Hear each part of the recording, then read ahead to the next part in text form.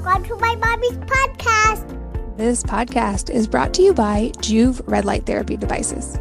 Not familiar with red light? Thousands, and yes, I said thousands, of peer-reviewed research articles have demonstrated the benefits of red and near-infrared light for things like skin health, reduced pain and inflammation, and faster muscle recovery. These are some of the same spectrums we get from the sun, although of course not as many as we get from the sun, but they provide specific benefit and can be used at home. I've personally used this to help my hair stay healthy and thick, to support my thyroid with light, and to help tighten up loose skin after 6 babies. One feature I love with their latest generation of products is something they call ambient mode, which uses lower intensity red light designed to be used at night as a healthy alternative to bright blue light. Using the Juve custom ambient setting at night doesn't negatively affect your melatonin production, which makes it a great way to prepare your body for bed. It's a part of my routine and I hope you'll try it too. For a limited time, all of my listeners get an exclusive discount on your first order. Go to juve.com/wellnessmama and apply my code wellnessmama to your order. Again, that's JOOV.com/wellnessmama. Of course, some exclusions apply and this is a limited time offer. So hurry up and grab one now. This podcast is sponsored by Olipop, a good-for-you soda that I discovered years ago and that is now available nationwide. Here's why I love it. It's natural and packed with gut-healthy ingredients, but with the same, or in my opinion, better flavor than name brand sodas. Yet unlike regular soda, which is packed with sugar and can also contain artificial colors and artificial sweeteners, it has only natural ingredients that leave your body feeling great. Did you know that 90% of Americans consume more than the USDA's recommended sugar intake, which is 30 grams? And sweetened beverages like soda are the leading source of added sugars in the American diet. In fact, one soda is almost always above the recommended sugar intake for the entire day. But Olipop is different. Their orange squeeze, for example, has 5 grams of sugar compared to an orange Fanta, which has 44. All of their products are non-GMO, vegan, paleo, and keto friendly, with less than 8 grams of net carbs per can. And they are so confident that you will love their products. They offer a 100% money-back guarantee for orders placed through their website. I've worked out a special deal just for you. Receive 15% off your purchase. I recommend trying their variety pack as a great way to try all of their flavors. Go to drinkolipop.com/wellnessmama and use the code wellnessmama at checkout to claim this deal. That's drinkolipop.com/wellnessmama and the code wellnessmama to save. Hello and welcome to the Wellness Mama podcast. I'm Katie from wellnessmama.com and wellness.com. That's wellness with an E on the end. And this episode is all about mitochondria, which may be affecting your health more than you have ever realized. I certainly actually learned a lot in this episode and am curious to keep delving into this world as well. I'm here with Dr. Daniel Kalish, who is the founder of Kalish Wellness, which is a telemedicine functional medicine practice, and he helps patients understand their lab data from an advanced functional medicine perspective. He's been in practice and very popular for 30 years and has worked with tens of thousands of patients on a variety of concerns. He's also the founder of the Kalish Institute, which is a physician training program in functional medicine, and he has now trained over 5,000 practitioners. Graduates include practitioners ranging from Dr. Mercola's medical staff to Mayo Clinic and Cleveland Clinic physicians, so he knows what he's talking about.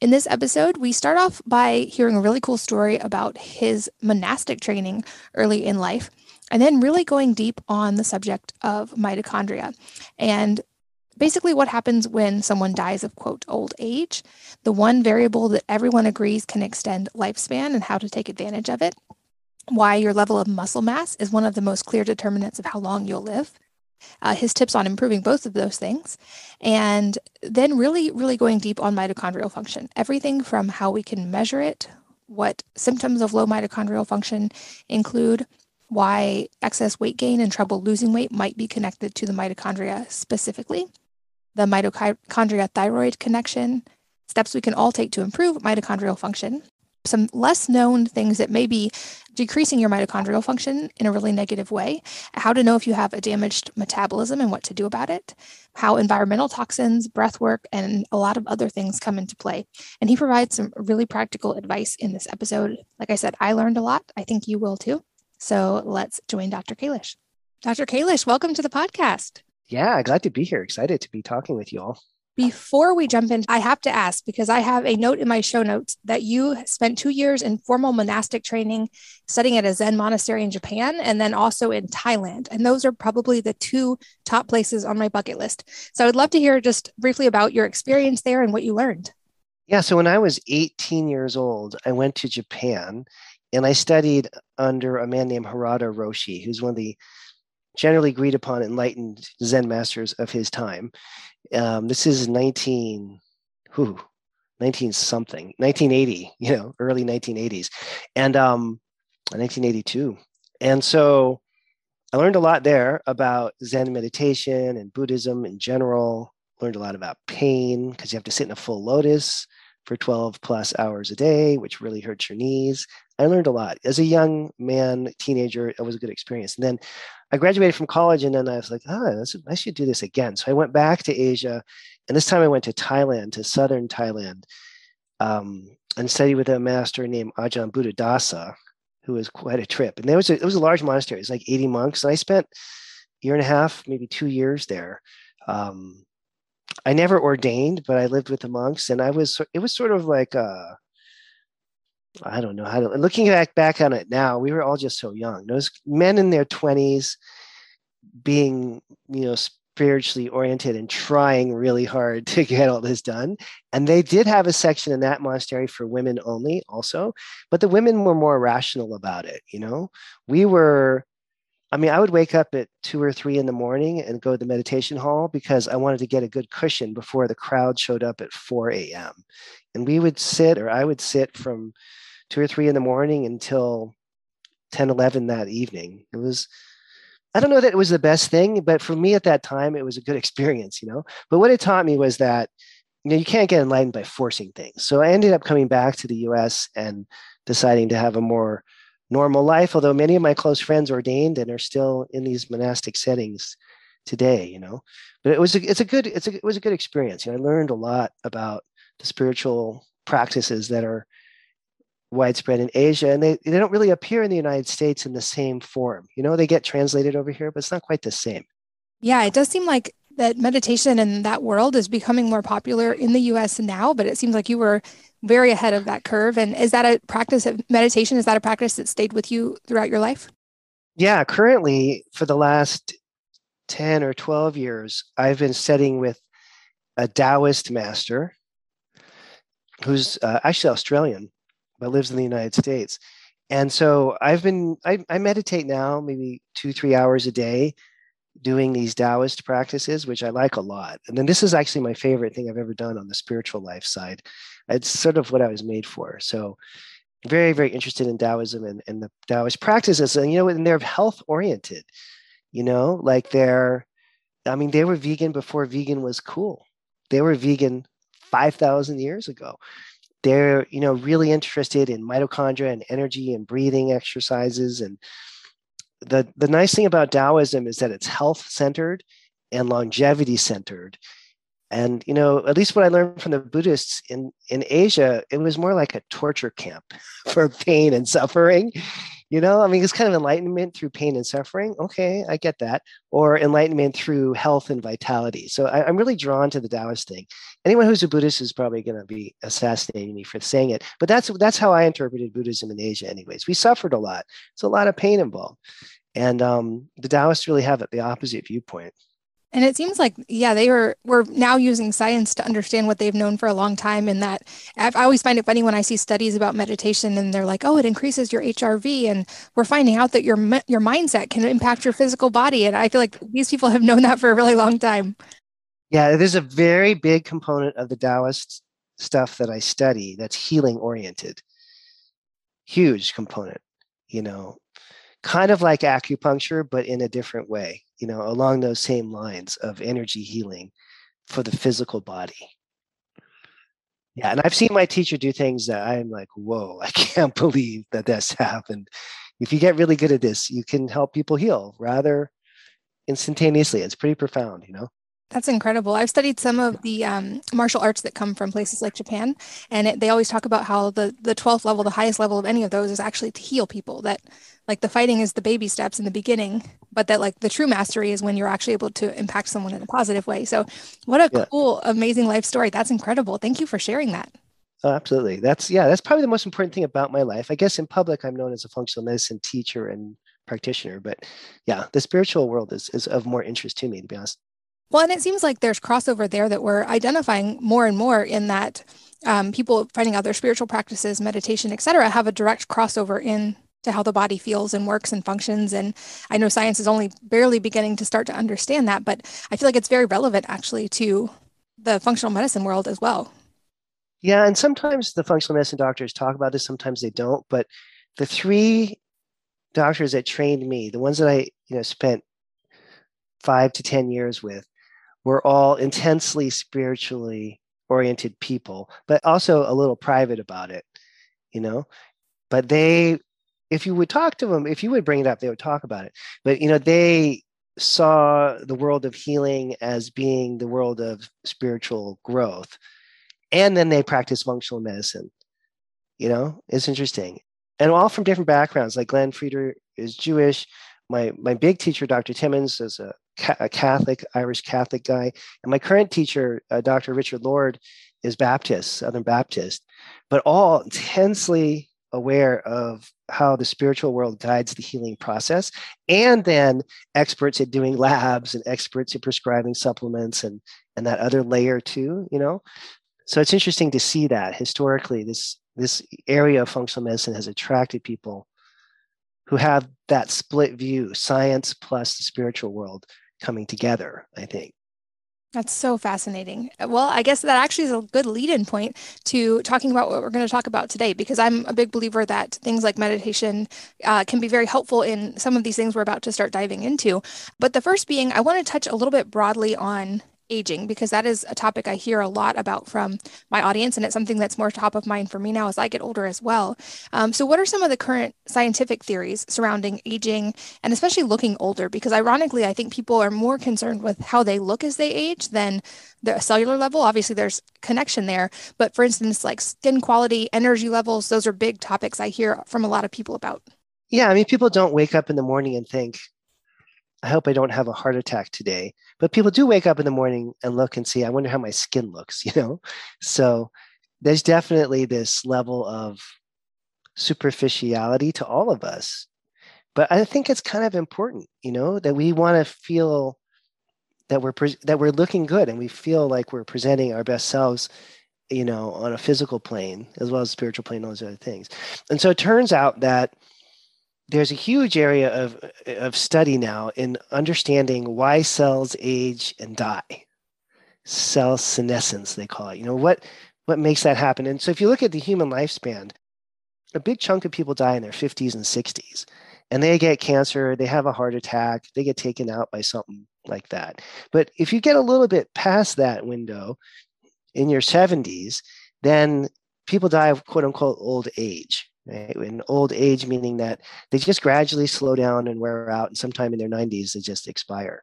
And so I think there's two aspects to this. One is that what causes people to age, what causes people to die of quote old age, and why are the cells wearing out in the first place? Is there a way you can change that programming so you could have 20-year-old quality cells in a 90-year-old body?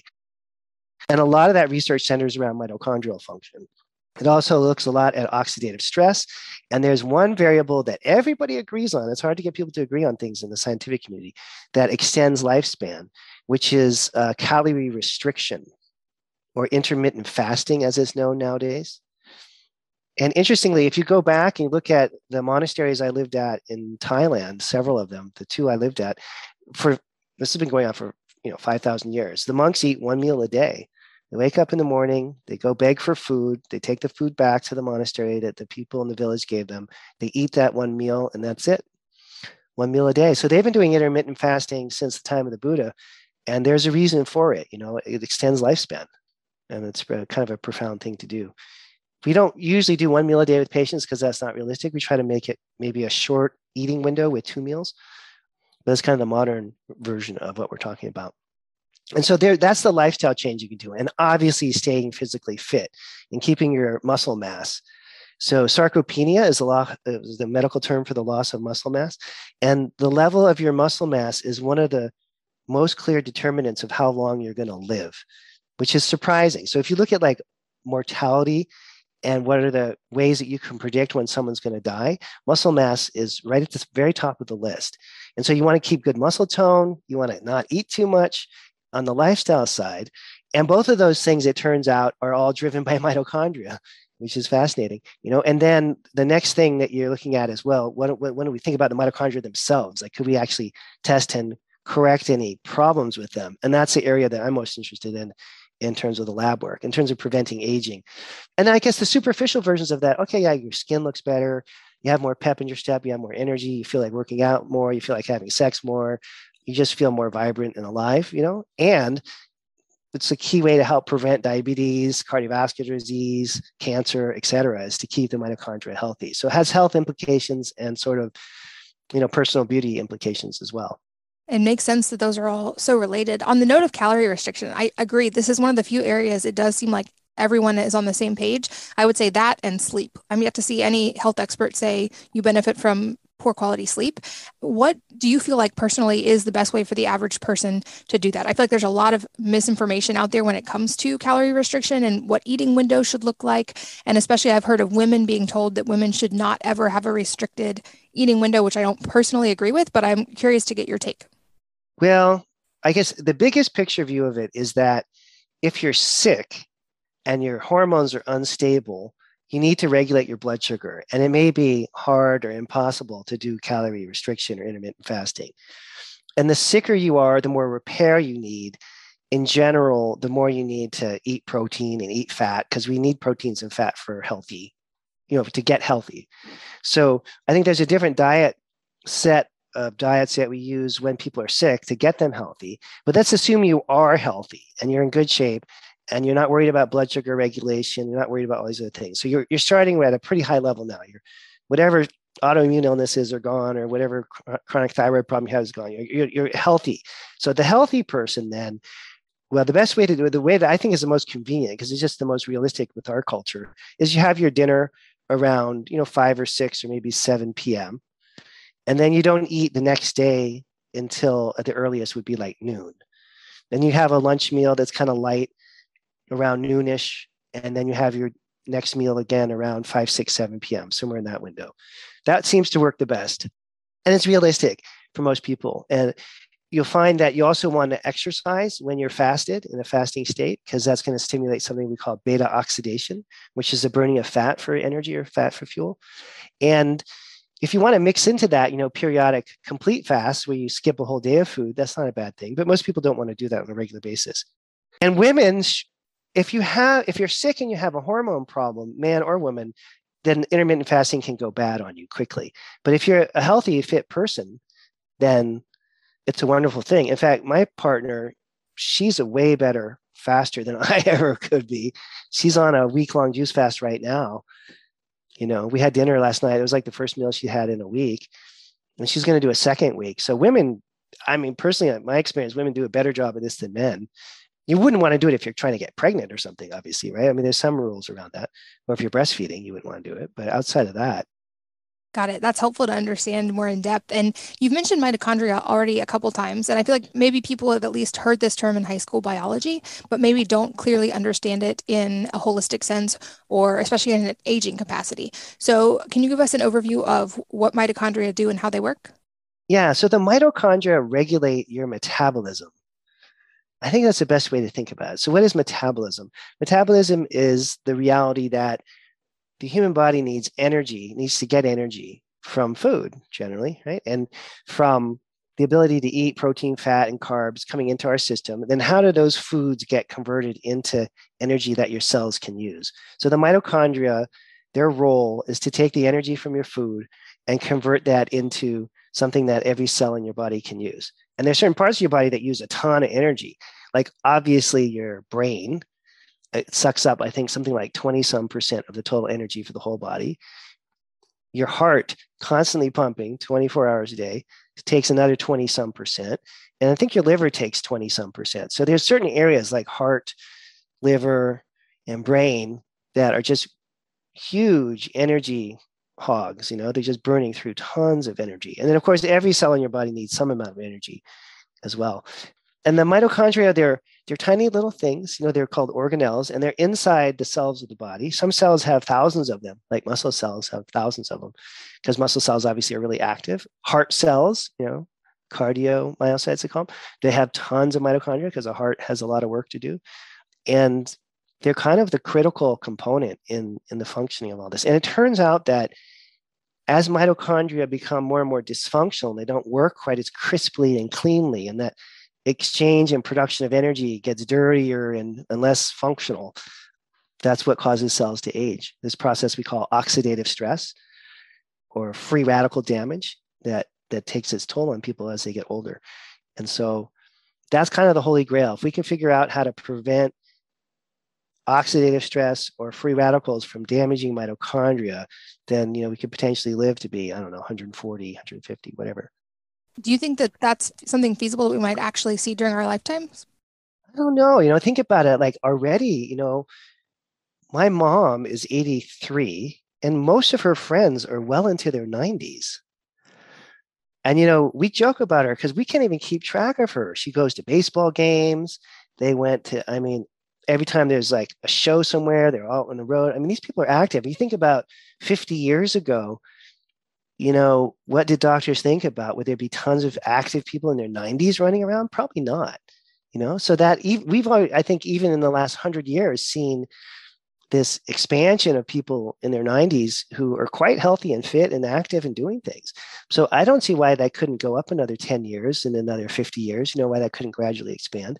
Because I don't think we've even begun to crack the code on how the mitochondria work and how they can be improved. I think a lot of the longevity that we're seeing now is just more public health related issues or, lack of infections and people maybe having a little bit better control over things in terms of lifestyle than we have in the past. But yeah, I think there's definitely the potential for that.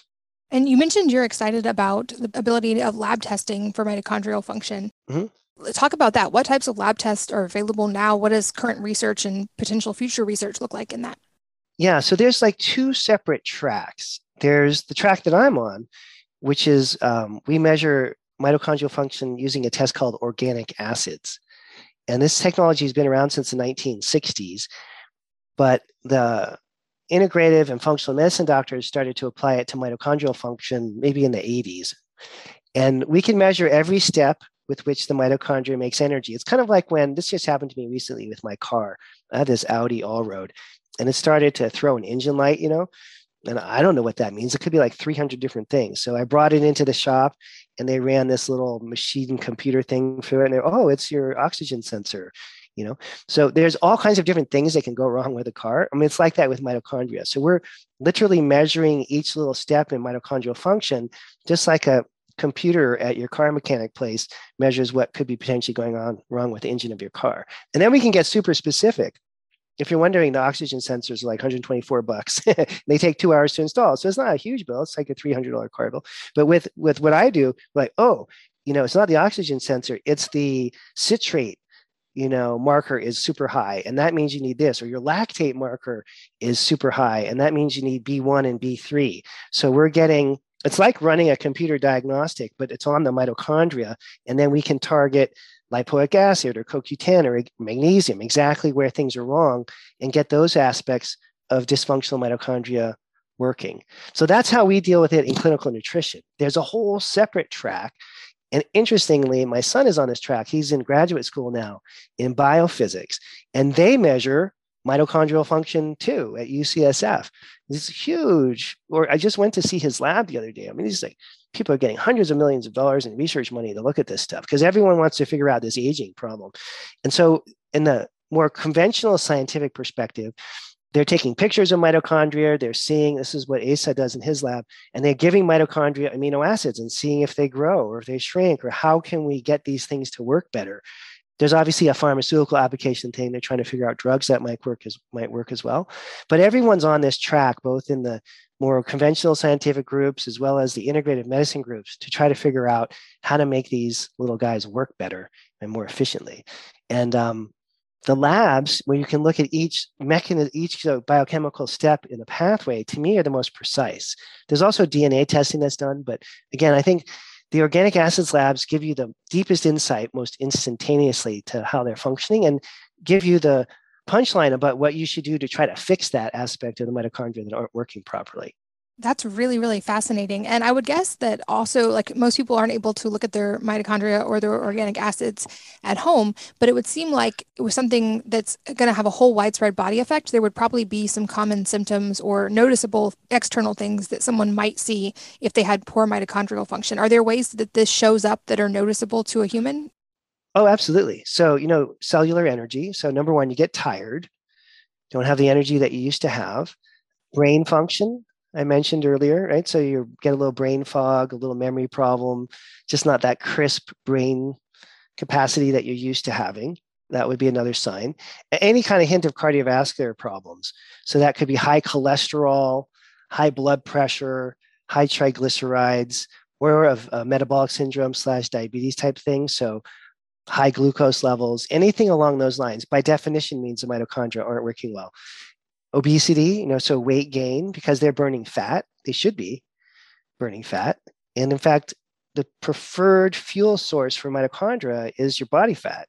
And if you're not burning that body fat effectively, then it's going to accumulate and then you're going to get fat, right? So that's another sign that the mitochondria aren't working as they should. Or maybe they're being overloaded with too much food, or there's a variety of different things. Some of this is lifestyle driven too. It's not all based on the labs. That's interesting. So basically, weight gain can be a potential symptom of low mitochondrial function. Does that work in reverse as well, that improving mitochondrial function can also help people with stubborn weight? Absolutely, because it's your metabolism, basically. When you say, well, everyone knows the term metabolism. It means the burning up of protein, fat, and carbs, for fuel, for energy. But where that's actually happening is in the mitochondria. And so if they're not working very well, then that process gets kind of gummed up. And you can end up, if your mitochondria aren't working well, your cholesterol goes high, your blood sugar can get wonky. And as that process starts to happen, you can end up with what we call insulin resistance. And then you can end up with a fatty liver. And then you end up with a lot of body fat because your body's just storing all these excess calories. It can't burn them very well. And ironically, many people are walking around with plenty of fat to burn in their body. They have the body fat, but they can't do it very effectively. So they're also tired, or they get kind of depressed or anxious. We had actually a really great case last week. It was one of the doctors in my training program talking about herself, and she had lifelong anxiety. And this is her, speaking in class. So there's maybe 20 doctors listening. We're talking about cases, but she presented herself as her own case. And lifelong anxiety. And within a few hours of starting her mitochondria program that she put herself on, her anxiety disappeared. And she realized that she'd been anxious all this time because she's so low energy. She felt like she could never get everything that she needed to get done.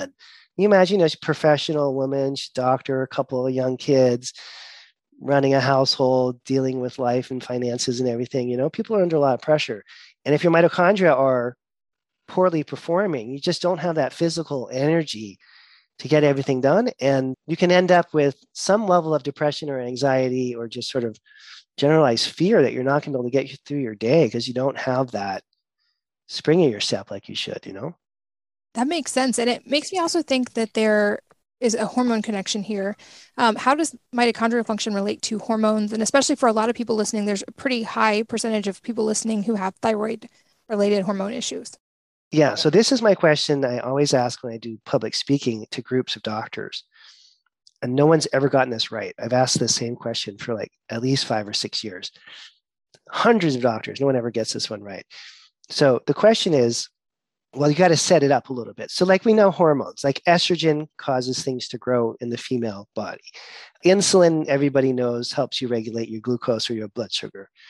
Testosterone can change, your muscle density and strength and everything. You work out really hard, you boost up your testosterone. So each hormone that we think about has an association. So when you say thyroid, I'll say, and this is the doctor question. Okay, doctors, when I say thyroid, what do you think about? I say insulin, you think blood sugar, I say thyroid. Everyone always says the same thing 100% of the time because it's in every medical textbook. They'll say basal metabolic rate, or they'll say metabolism or metabolic rate. And then I'll say, okay, well, how does the thyroid regulate metabolism? And then there's always dead silence. I mean, you can have 500 doctors in a room. It's too easy a question for people to get right. And it also reveals the thinking process that we have that's dysfunctional. So thyroid regulates metabolism. How? The answer is because it directs and controls what sets your metabolism, which is your mitochondria. And whenever I ask that question, you can just see people's lights go on and going, oh, I never thought about it that way.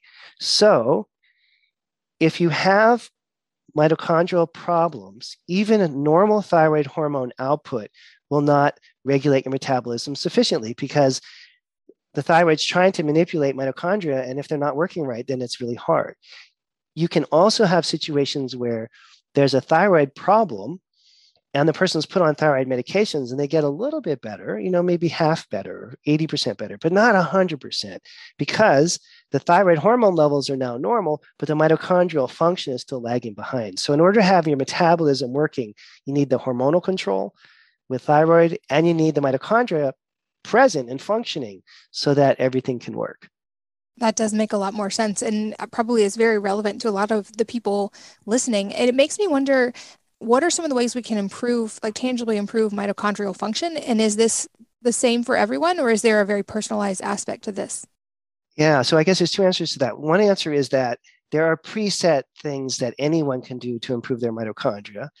And then there are what we call personalized sort of prescriptions, right? Personalized recommendations, personalized medicine, which is like per person, individual to that person based on their genetics often.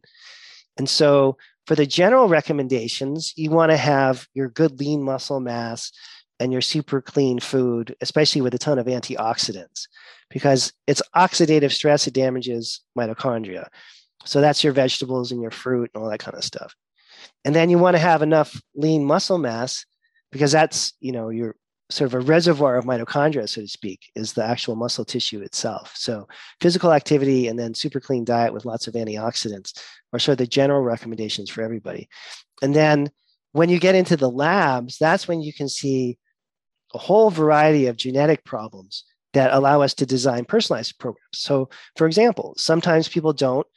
This is a scientific, like biochemical process called beta oxidation, which describes how we burn fat for energy. Sometimes people have problems with beta oxidation. So it doesn't matter how they eat or what they eat, they just can't burn fat effectively. And for that, you need a nutrient called carnitine. Does everybody need carnitine? No, not at all. But if you need it, you need it. And the same thing can happen with carbs. Some people don't, process carbs very well. And there are these markers called lactate and pyruvate that go super high. And to get those enzymes working properly so you can handle carbs well, you need a lot of niacin and thiamine, lipoic acid, pantothenic acid. There's a whole bunch of B vitamins basically that you need. And so does everybody need those? No. But if lactate and pyruvate are super high, then it's a carb problem. If adipate and sucrate are super high, it's a beta oxidation or fat burning problem. So that's where you get to the personalized part. And if you just generically give everybody a ton of thiamine and niacin or a ton of carnitine, it won't work, right? Because it only helps if you need it. And maybe it's even a little risky or dangerous to take a ton of supplements that you don't actually need. But when there's an enzyme or an enzyme system in your body that's sluggish, that's regulating metabolism, you can normalize that enzyme or enzyme system with really simple things like carnitine, niacin, thiamine, that's vitamins B1, B3, B5. And that's what the labs show you is that window. And not just a little bit, like if you have a problem with the carb metabolism, 20 milligrams of niacin or thiamine may not be enough. You may need 100 or 200 milligrams. So when you can target it and you know that that person needs a problem to fix their enzyme, you can get the dosage to what I would call a therapeutic level. So it actually makes a difference. And that is kind of the heart and soul of, to me, what functional medicine really is these personalized lab-based programs. And I know you have resources for this. I'll make sure we include some of those in the show notes for people listening. I'm guessing many people will want to know a lot more about this. You also mentioned the term fatty liver, and I've seen some research that this is on the rise right now, and this is becoming a pretty widespread problem. For anybody who's not familiar, can you explain what fatty liver is and what's going on in the body when that happens?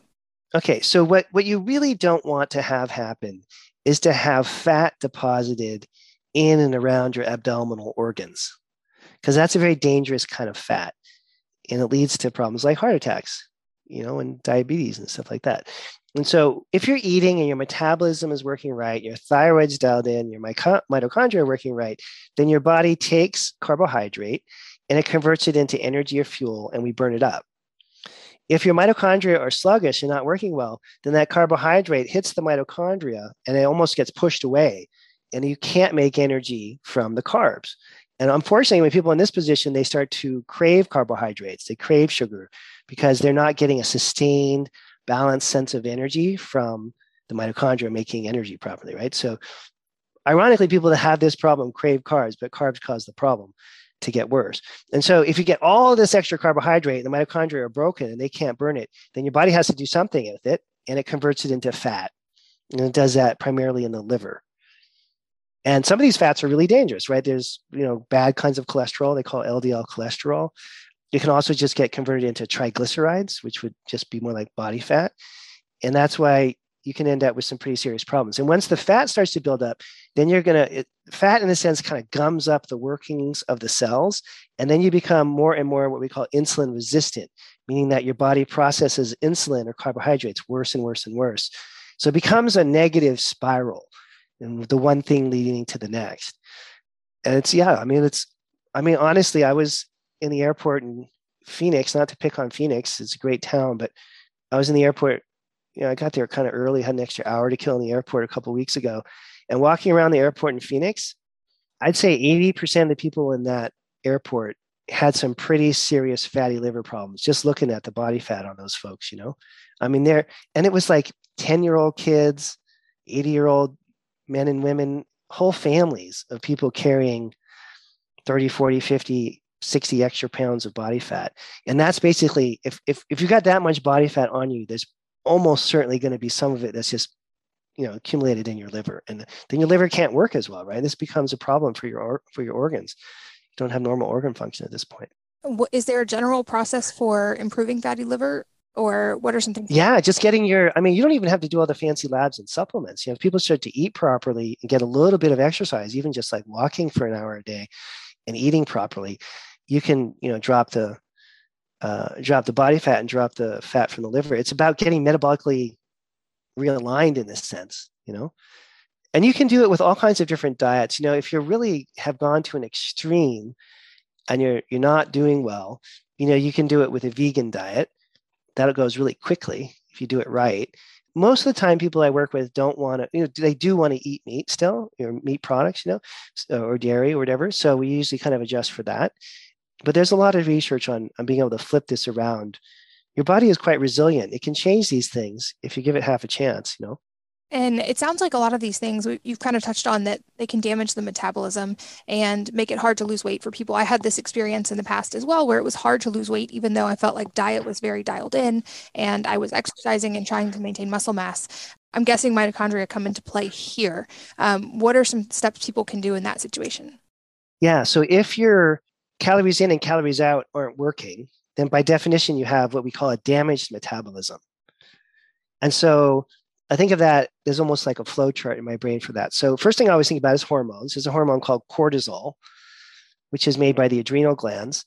And if you have high levels of cortisol, that'll cause a damaged metabolism, because high cortisol interferes with normal blood sugar regulation. High cortisol causes thyroid hormone problems. High cortisol makes your metabolism pretty kafooey, and you'll start to become what we call catabolic, breaking down your own tissues, and it's a pretty negative state. And that goes back to what you were saying earlier about sleep, right? So you get your cortisol under control, you meditate, you sleep, you do, take some hot baths, or you do something to relax and start to reduce the stress, hopefully a little bit. Then the other ways metabolism can get damaged is if there's enough oxidative stress or enough tissue damage and inflammation happening in the body. And for that, in functional medicine, usually we look at two huge categories outside of stress and hormones, which would be the microbiome and gut function as a potential major source for problems, and then environmental toxins in your liver. And there's a very famous naturopath named Dr. Joe Pizzorno, who's done a lot of research on this whole environmental toxin issue. And one of the more impactful things he said at this lecture I was at a couple of years ago was that his team of researchers looked at the studies that were done when scientists were proving that cigarettes caused lung cancer.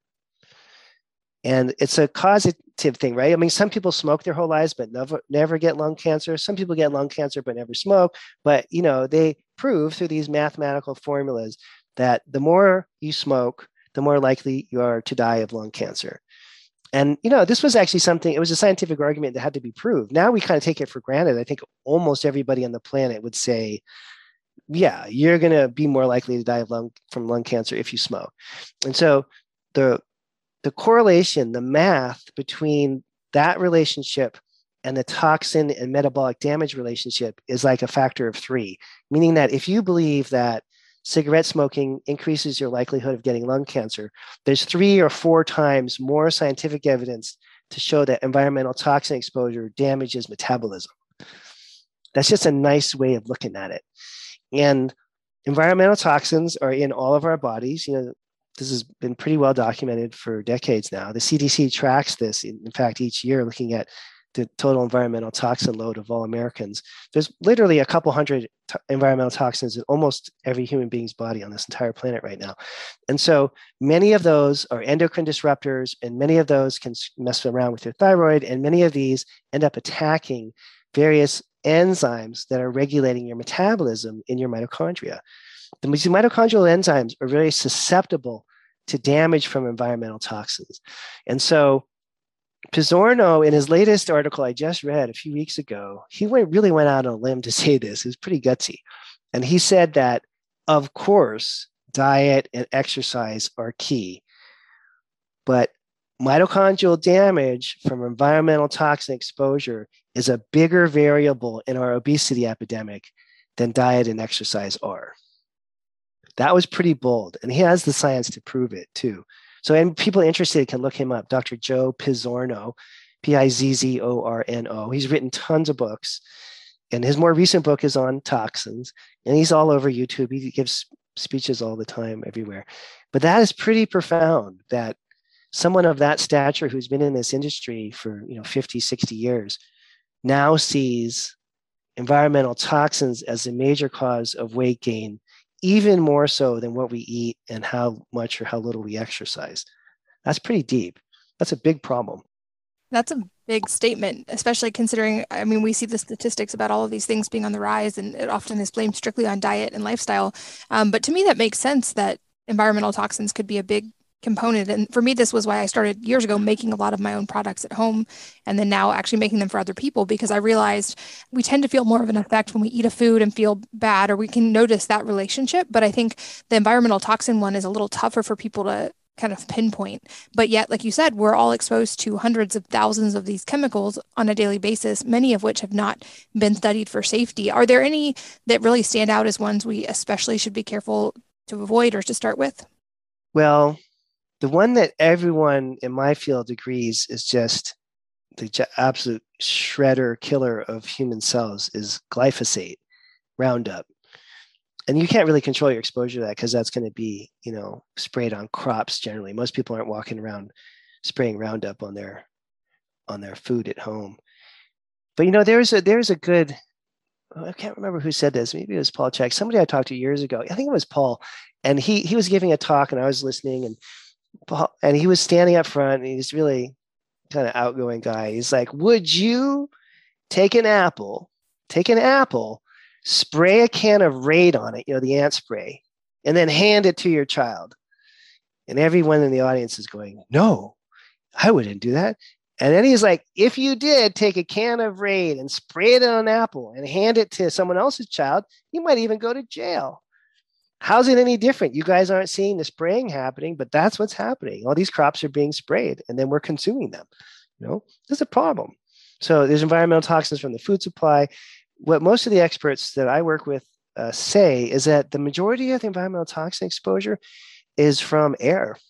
So get a decent air filter, try to keep the air in your house clean.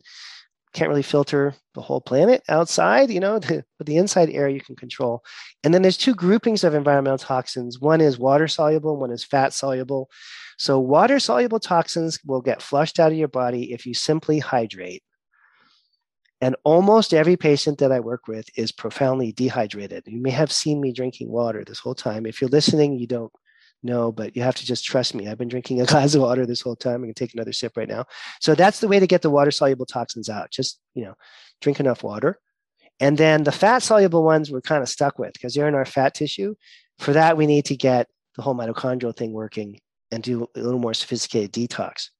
Any specific hydration tips? I know I've, in my own reading about this, a lot of people aren't drinking enough just pure water to begin with, but also it seems like a lot of people are low on some electrolytes that also really help with hydration.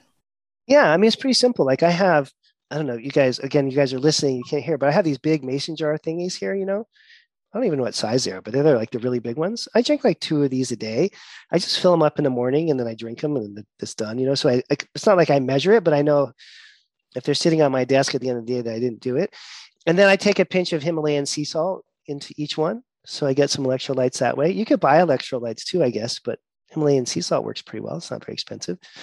And that's enough. The general rule, you don't want to drink too much water, but it's rare that people drink too much water. I mean, once in a while that happens, but pretty hard to drink too much water. You have to be a little psycho, I think, to get that into it. If you're obsessive compulsive, be careful. So the general rule of thumb is that you want at least one completely clear urination a day.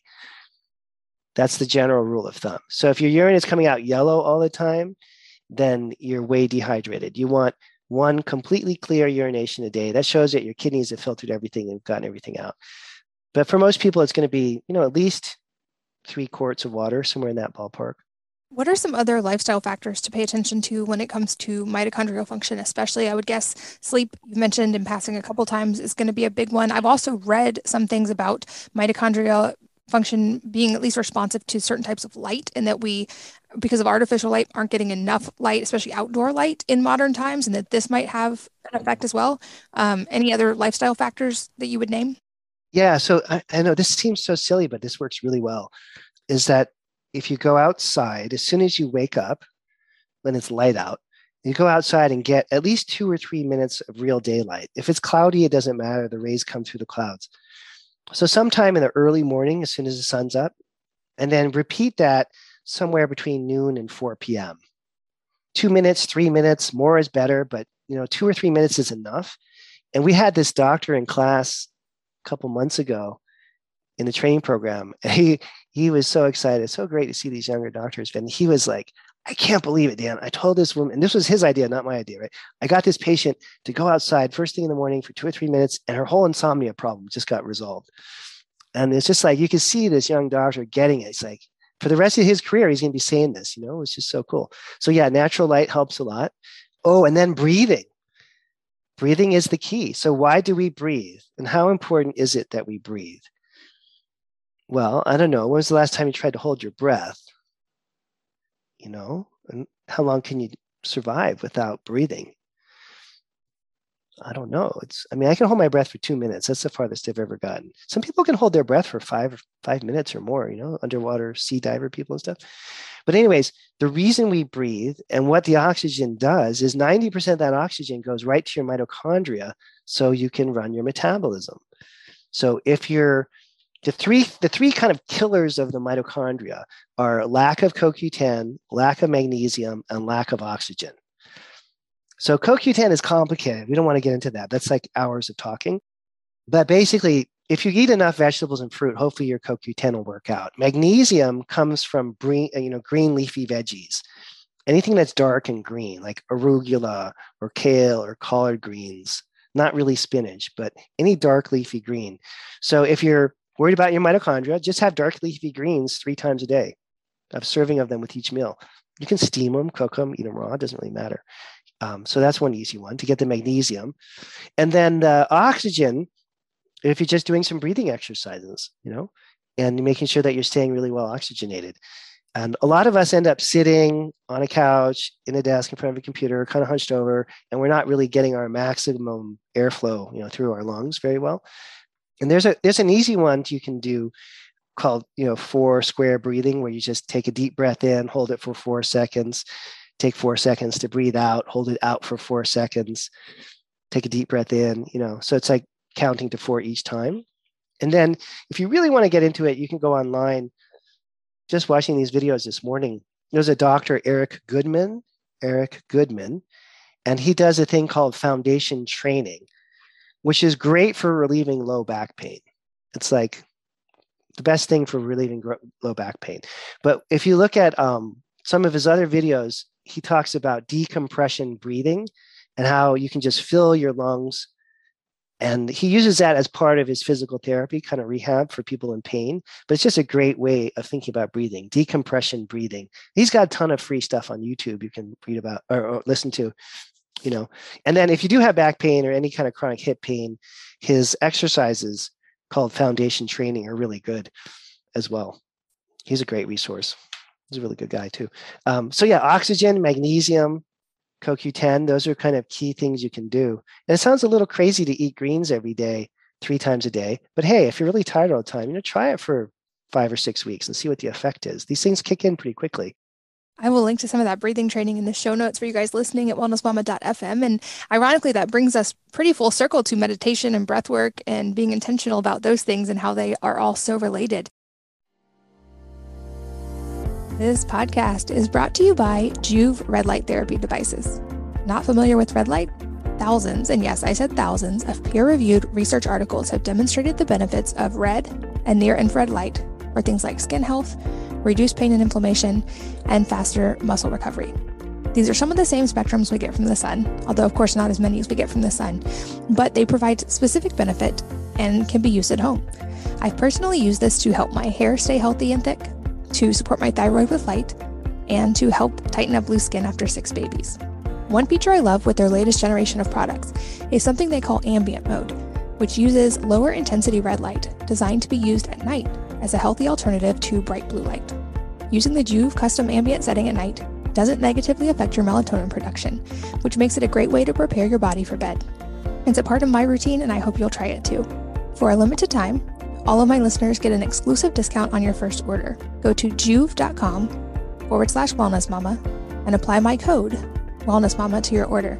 Again, that's joov.com/wellnessmama. Of course, some exclusions apply, and this is a limited time offer.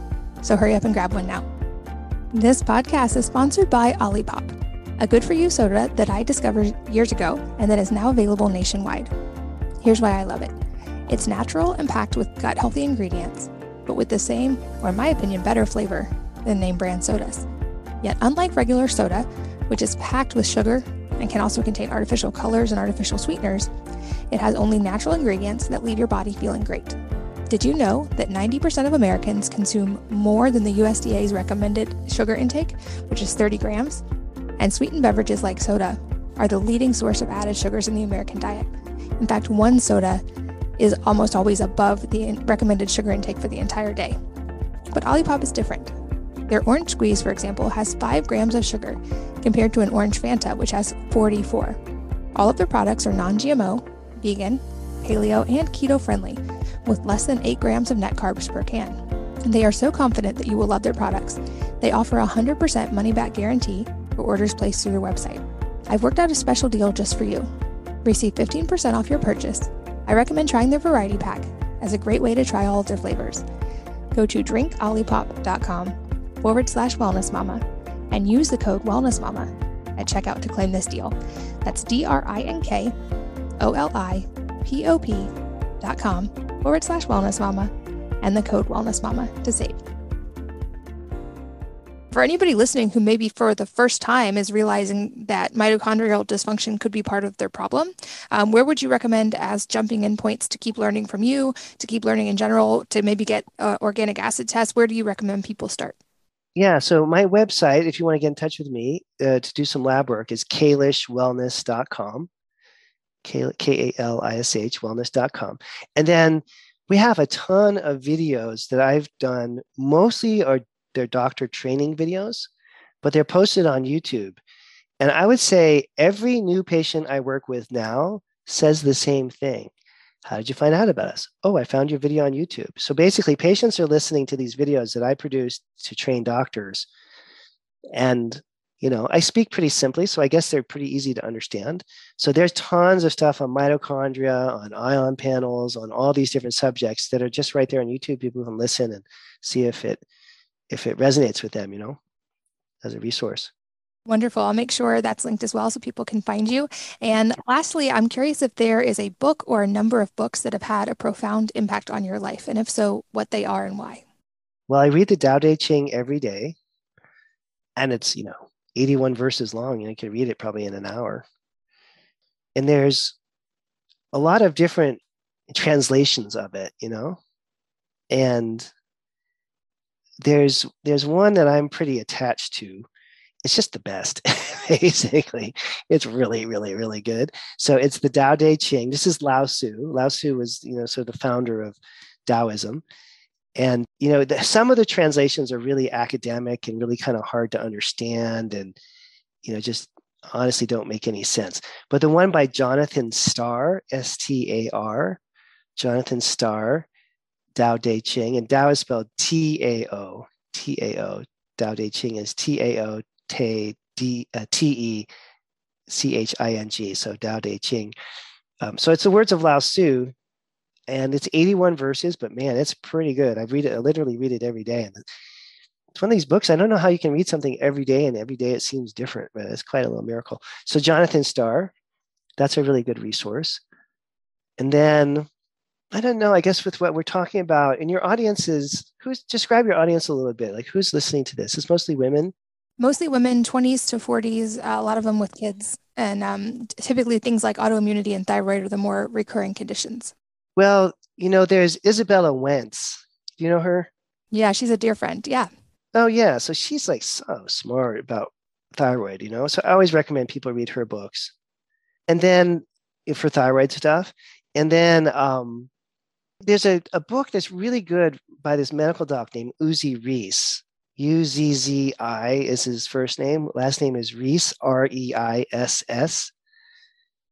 And he's long-term medical doc, been doing, female hormones forever. I mean, he was old like 25 years ago, so he's just been doing this for a long time. And he wrote this book a long time ago, and I never really hear anybody talk about it. When I read it initially, I thought, whoa, who is he writing this for, Because it is written like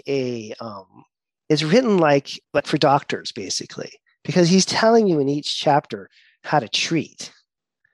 So I'm just mentioning this as a book because either you're going to see someone like me as a patient, or if you can't afford to do that, or you don't want to do that for some reason, then Uzi Reese's book is a good resource, if you're going to try to tinker with things on your own a little bit. And it's called Natural Hormone Balance. I'm sure you can buy it from Amazon for $10 or something. It's been around for a long time. Natural Hormone Balance by Uzi Reese. But I like that one because he wrote it, I think, my feeling on if I remember right, is he had tons and tons of patients who were always asking tons of questions. And so he wrote this book to say, hey, I'm working with you, I'm your doctor, but here's how you can do some self-guided stuff, so you don't always have to pay for consults with me. And I just find his information, as I was reading each chapter, I was like, whoa, he's right about that. He's right about this. He just nailed it so well. It's just a wealth of information and quite accurate treatment options for women. So I like that one a lot. That's a new recommendation. I'll make sure all of those are linked in the show notes for you guys listening, wellnessmama.fm, along with notes I've been taking while we have been chatting and all of the resources you've mentioned. But Dr. Kalish, I know that you are a very busy person and very grateful for your time and your wisdom today. Thank you so much. Appreciate it. And thanks as always to all of you for listening, for sharing your most valuable resources, your time, your energy, and your attention with us today. We're so grateful that you did. And I hope that you will join me again on the next episode of the Wellness Mama podcast. If you're enjoying these interviews, would you please take 2 minutes to leave a rating or review on iTunes for me? Doing this helps more people to find the podcast, which means even more moms and families can benefit from the information. I really appreciate your time, and thanks as always for listening.